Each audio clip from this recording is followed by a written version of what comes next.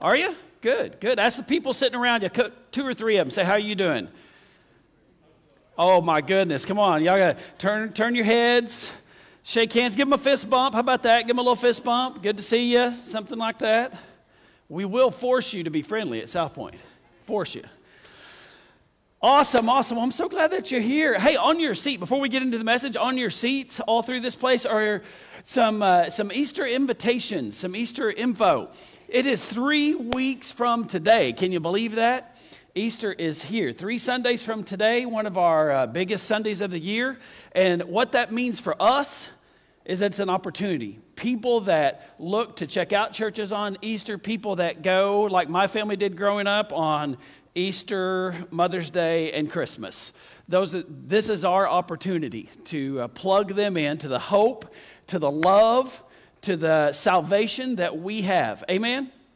So I want to encourage you. There's one on each seat, but there's stacks of them out at the welcome booth. Be sure to grab 2 or 3 of those. It's just good to have something in your hand to give to somebody. And it points them to our website. Tell them they can go to southpointokc.com/Easter and get all the information there. You can also, there's all kinds of social media art that you can go on that website, our website, and share that on any of your social media platforms, email, all that kind of stuff. So it's a great opportunity for us to connect with the thousands of people that we're connected to on social media. Is that cool?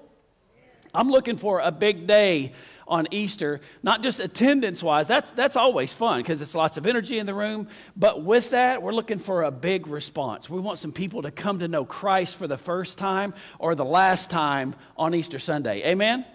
Are you with me? Will you be praying for that? Fantastic. All right. Well, elbow your neighbor and say, are you ready for this? All right, I know it's cold outside, but we can help the pastor preach a little bit this morning, okay? This is our series finale today. It's the last in this series. We've been talking about the book of Galatians all month. We like to do that once or twice a year. We take a book of the Bible, go over Galatians, and like I've said the last couple of weeks, I've been so excited about this book, and about halfway through the series, I was giving high five to God, going, great choice, Lord, great choice. Because when I first started thinking, okay, maybe it's Galatians that we're supposed to be doing, I'm like, it's a little book. I've read it 1 billion times. What new is there to get out of it? And as it is every time, man, I learn something new every time that I delve into something, I get into something. And so this whole series, we've been talking about maybe the main couple of things that Paul is writing to the churches in this area of Galatia. This was a big, long letter that Paul wrote to help the churches understand how to live for Christ. What they were doing is they were kind of being persuaded and swayed and persuaded back and forth by the religious leaders of the time, mostly Jewish leaders, who wanted them to take on some of the old characteristics of the law, to do some of the old things, like the guy is getting circumcised. There had to be a physical change in you. And Paul is saying, no, that's not the case. And his main points over those first couple of chapters were, this is not about rules. Amen? This is not about regulations. This is about developing a relationship with Jesus Christ. That's what it's about. That's what this that we're doing is. And he also talked about how that it was in developing that relationship, there was something that competed for that, and he encouraged us to not live according to the flesh, but to live according to the Spirit. And he walked that out. Last week we talked about living by the Spirit and what that was all about. And this week, you can see in your orange bulletin and the announcements and the notes on YouVersion, however you follow along with us, that the message is inspired by this chapter in this book, and it's called Living to Make a Difference. So Paul, check this out, for 5 chapters, for most of the book, Paul has been, this is what living for Jesus is about. He talks about the rules versus relationship. He talked about the flesh versus the Spirit. But now at the end of the book, what he's doing this first half of Galatians 6, he's saying, now what are you going to do with it? Now how are you going to put it into practice? What does that mean? Well, look, if I choose the Spirit and if I choose to develop a relationship, how am I going to put it into practice and let this live out in my own life? And that's what we're going to talk about today.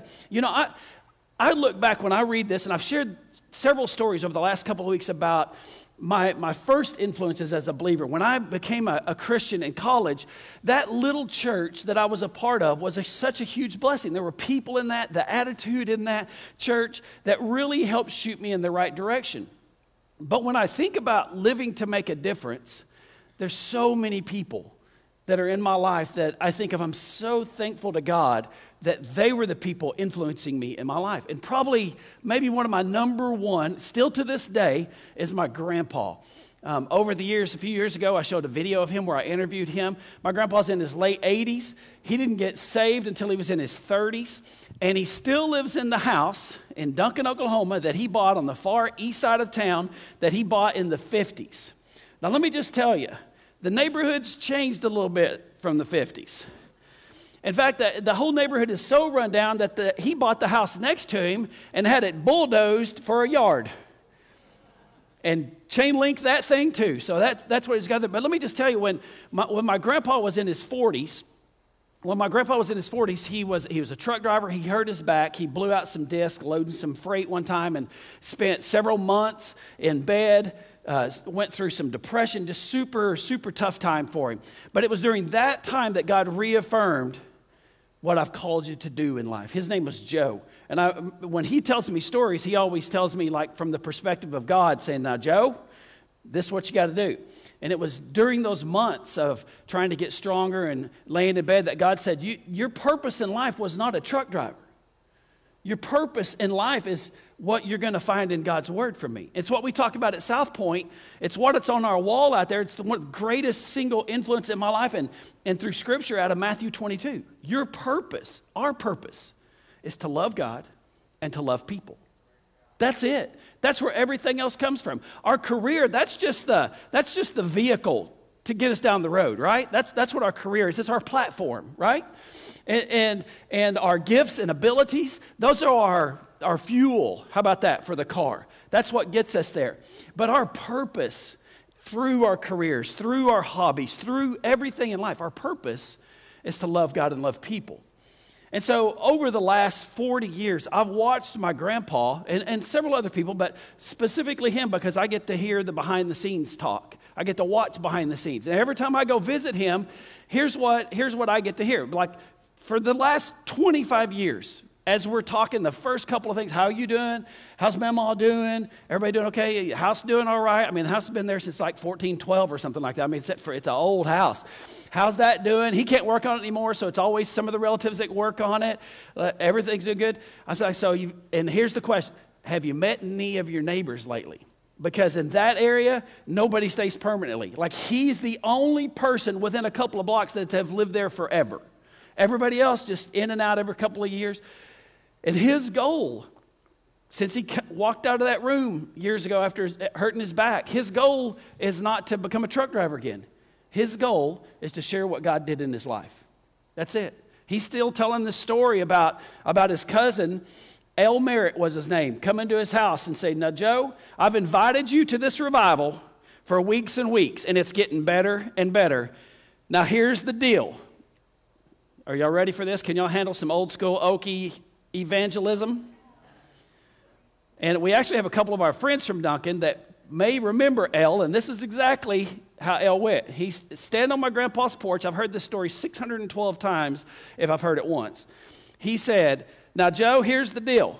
You can come to the revival tonight the easy way or the hard way. But the bottom line is you're coming. And my grandpa kind of grinned because he knew what that meant. They had fought many times. They were rough and tumble. I mean, that front yard had been tore up by those two while all of us sat on the front porch and made fun of them multiple times. Real old school, kind of hillbilly-ish, redneck-ish, all that rolled into one. It's going on there. But I remember my grandpa saying for years that every time El invited him to church, he was like, no, I'm going to the bar tonight, or no, I'm doing this tonight. And El said, you can go the easy way or the hard way. And my grandpa grinned. He said, I don't know why I said it, but I just said, I'll go.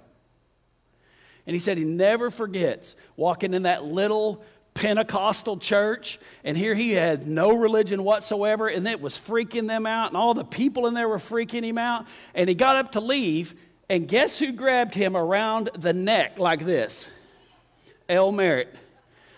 and walked him back down there. He said, the message ain't over yet, and set him back down. And my grandpa said by the end of that message, he was on all fours crying in the middle aisle of that church and crawled to the front of the church and asked the pastor to pray for him. And hadn't been the same since. So when I asked my grandpa, well, Peppa, how's everybody doing? How's Mama doing? How's the cousin? All the different stuff. How's the house? And then when I say, have you met any new neighbors? Do you know what I'm looking for? I'm looking for probably the 50th, 60th, 70th person that's lived in his neighborhood over the last 50 years that he has shared his life with, that has loved on them, and sometime in that process they have given their life to Christ. That's what I'm looking for. That's my example in life. My grandpa, I have to be careful because if I ask that question, do you know what's coming next? Well, how's the pastor, the professional Christian doing? How many people you led to Jesus? Well, that's between me and the Lord, Pepaw. Thank you very much. That's if it's less than Pepaw. If it's more than Pepaw, I can brag about it. But I'm just telling you, that's the challenge for us. And it's not just from my grandpa, it's from right here. And that's what Paul is reminding us in this. Listen, I don't want you to get stuck on even the argument Paul's saying. Like I'm writing this letter, and I don't want you to get stuck on, don't worry about rules versus relationship your whole life. Don't do that. Don't worry about flesh versus spirit your whole life. You know what you need to worry about? You worry about loving God and loving people, and the Lord will lead you in all the rest of that. You worry about that, and everything else will take care of itself. Because as you pursue God, something inside of us changes. As we get more God in us, we want to share it with other people, and that's what today is all about. So I'm gonna start over in Galatians chapter 6. I'm going to read you the first verse, and that's where Paul turns the corner and says, this is how we're going to live. This is how we're going to take those first 5 chapters, and we're going to put them into practice. All right? Are you with me? Everybody say, yep. All right. Sounded like you mean it. Verse 1, brothers and sisters, if someone is caught in a sin, everybody say caught. Now that's a technicality that I like to point out. Because throughout my life, that has been the difference between a lot of things. I can even remember when I was 16, 17 years old and I got stopped by the police. I was doing like 5 miles an hour. They stopped me for speeding. I had my insurance. I got this. And the policeman starts, he starts asking, going down the list of questions and all this kind of stuff. And he says, you ever been convicted of a felony? And I kind of looked at him and grinned. I said, convicted? Cool eyebrows going up and down 100 miles an hour. And he points my driver's license at me. He goes, listen, Slick, we can go to jail if you want. Answer the question. Well, I can tell you, like in my mind, I was fixing to say, for 5 miles an hour, I'm going to go to jail. And then I thought, okay, that was the only warning you're probably getting. No, sir, I have never been convicted of a felony. Thank you very much. 10 and 2, shut up and say, yes, sir, right? That's the way you're supposed to do it. And from then on, I understood they don't care about getting caught. But let me tell you, in the church world, sometimes people that get caught in sin scare us.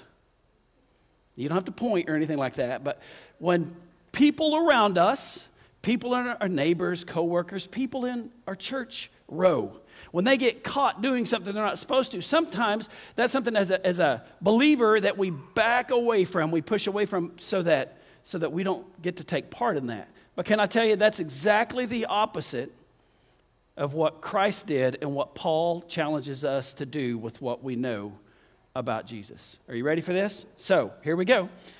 If someone is caught in a sin, you who live by the Spirit, everybody raise your right hand. That's you. That's you.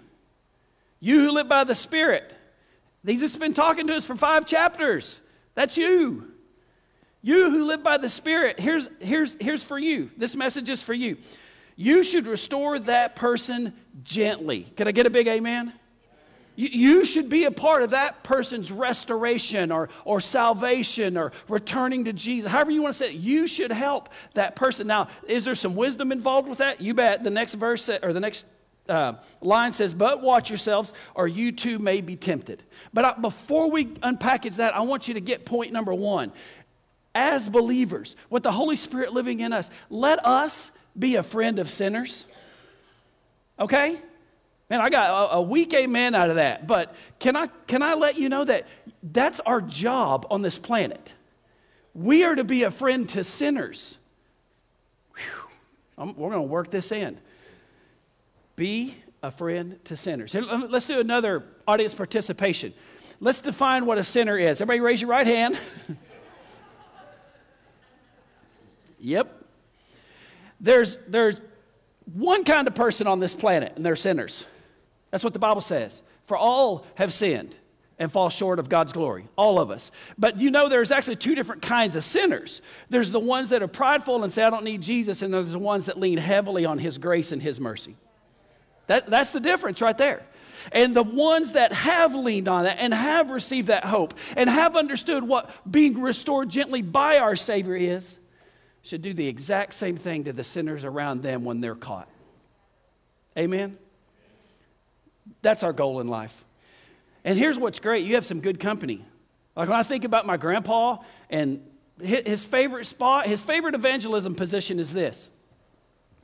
Because his yard's got a chain link fence all the way around it. He'll get on that fence. Tom, how you doing over there? That's the beginning of his sermon right there.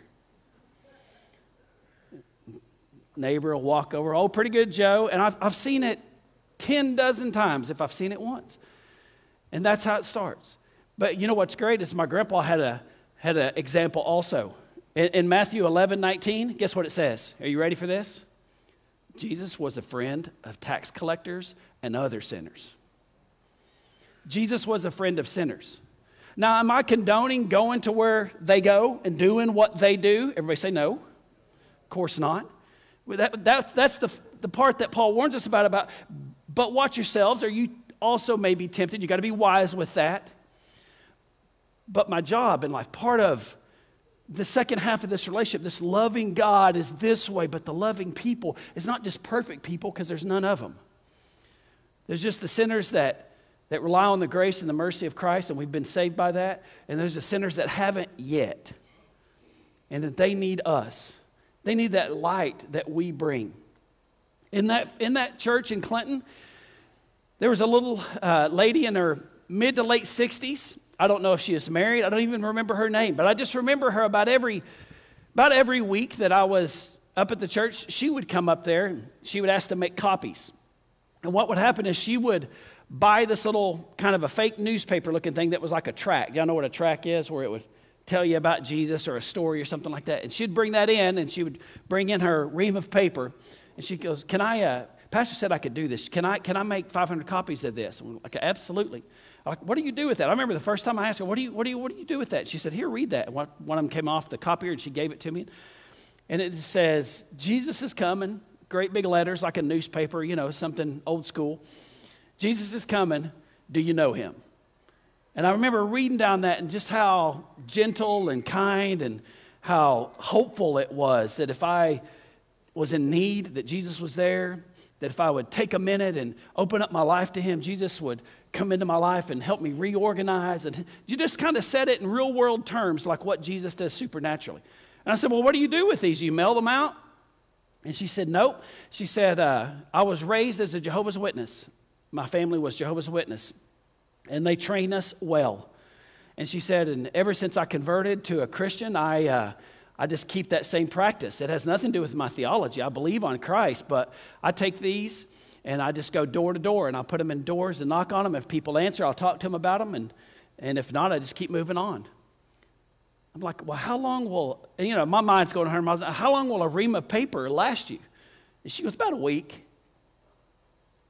I said, so you knock on 500 doors a week? And she goes, well, if the weather's not good. Now, if the weather's good, I couldn't believe it. It just challenged me to my core. And she said, Scott, in the Bible, it says that Jesus did his work. The rest is up to us. Jesus did his job. He died for us, he empowered us, and he told us to go witness about him. Go share our light. And as I read over in Matthew 5, that other reference in your Bible, it says that we are the salt of the earth.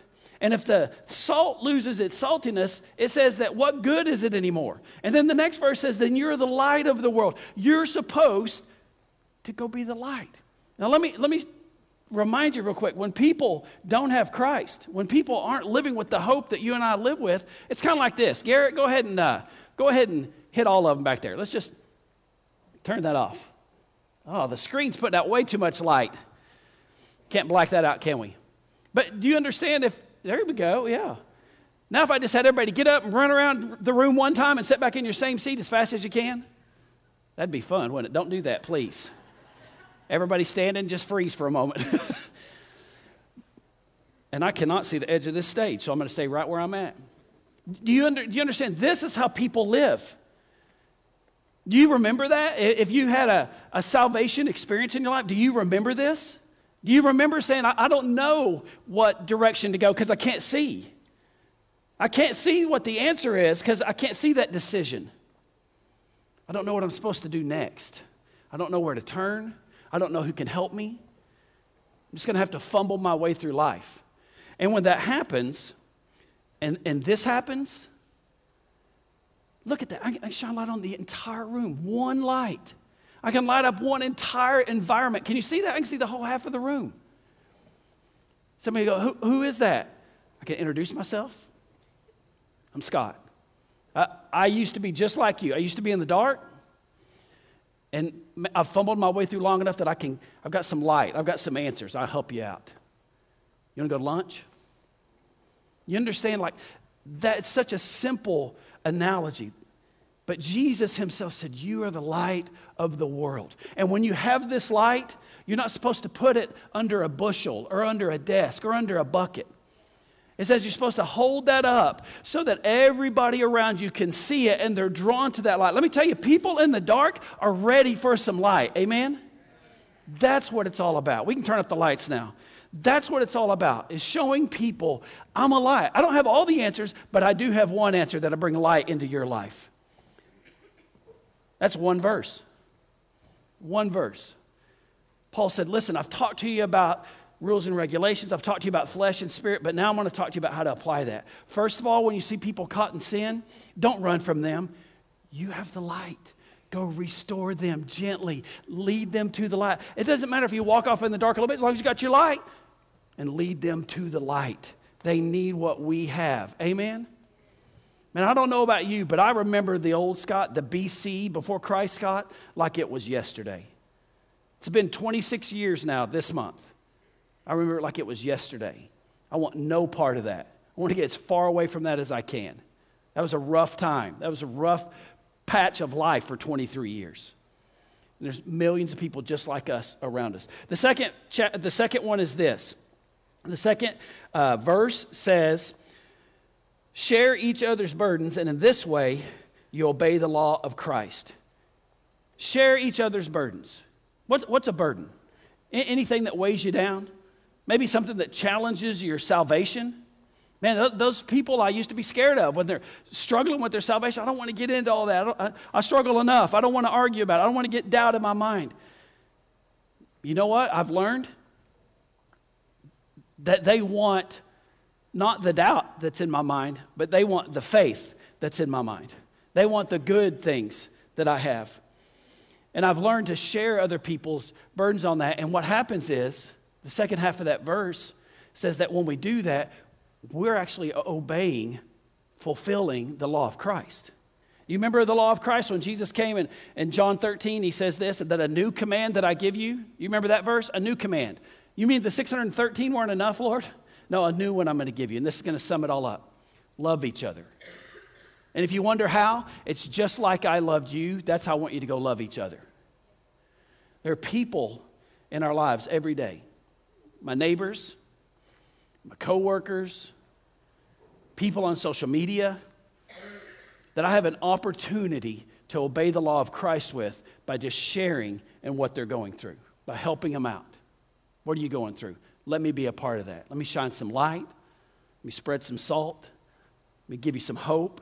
Let me give you some direction. And in return, I obey. You obey. We fulfill the law of Christ. So the second point is this. I want you to see this as we talk about this today, that the very action of loving and helping others is directly connected to our salvation. I love saying that because people will go, do you mean it's salvation by works? Not at all. It's what Paul referred to in the first 5 chapters of this book. He said the difference between duty and love. I serve Christ not out of duty or the rules, but out of a love and a relationship with him. And so the actions of me actually loving people is directly related to me loving God. You get that? Punch your neighbor in the arm and say, you get that? Yeah. That always wakes them up. That it's directly connected to who I am, not out of duty, but out of the overflow. Remember, he said if you walk by the Spirit, that produces fruit in our life. And that fruit, the very first one is, everybody say love. It's love. It flows out of our life. It flows out of this relationship with God. So I want to encourage you today. I want to encourage you as you walk out and help those that are caught in sin, as you help people around you that are struggling with a burden in life, I want you to understand that you walking in the Spirit will produce the love that they need to turn to Christ. And in return, that encourages your salvation. That encompasses the discipleship process, part of the discipleship process that Jesus said, go out and love others as I have loved you. You remember last week we talked about Galatians 5:6, one of my favorite verses. And it says, the only thing that counts is faith expressing itself through love. That's what counts. The third one comes out of Galatians 6 and verse 7. It says this, don't be misled. You cannot mock the justice of God. You will always harvest what you plant. Those who live only to satisfy their sinful nature will harvest decay and death from that sinful nature. But those, and here we go, us again, those who live to please the Spirit will harvest everlasting life from the Spirit.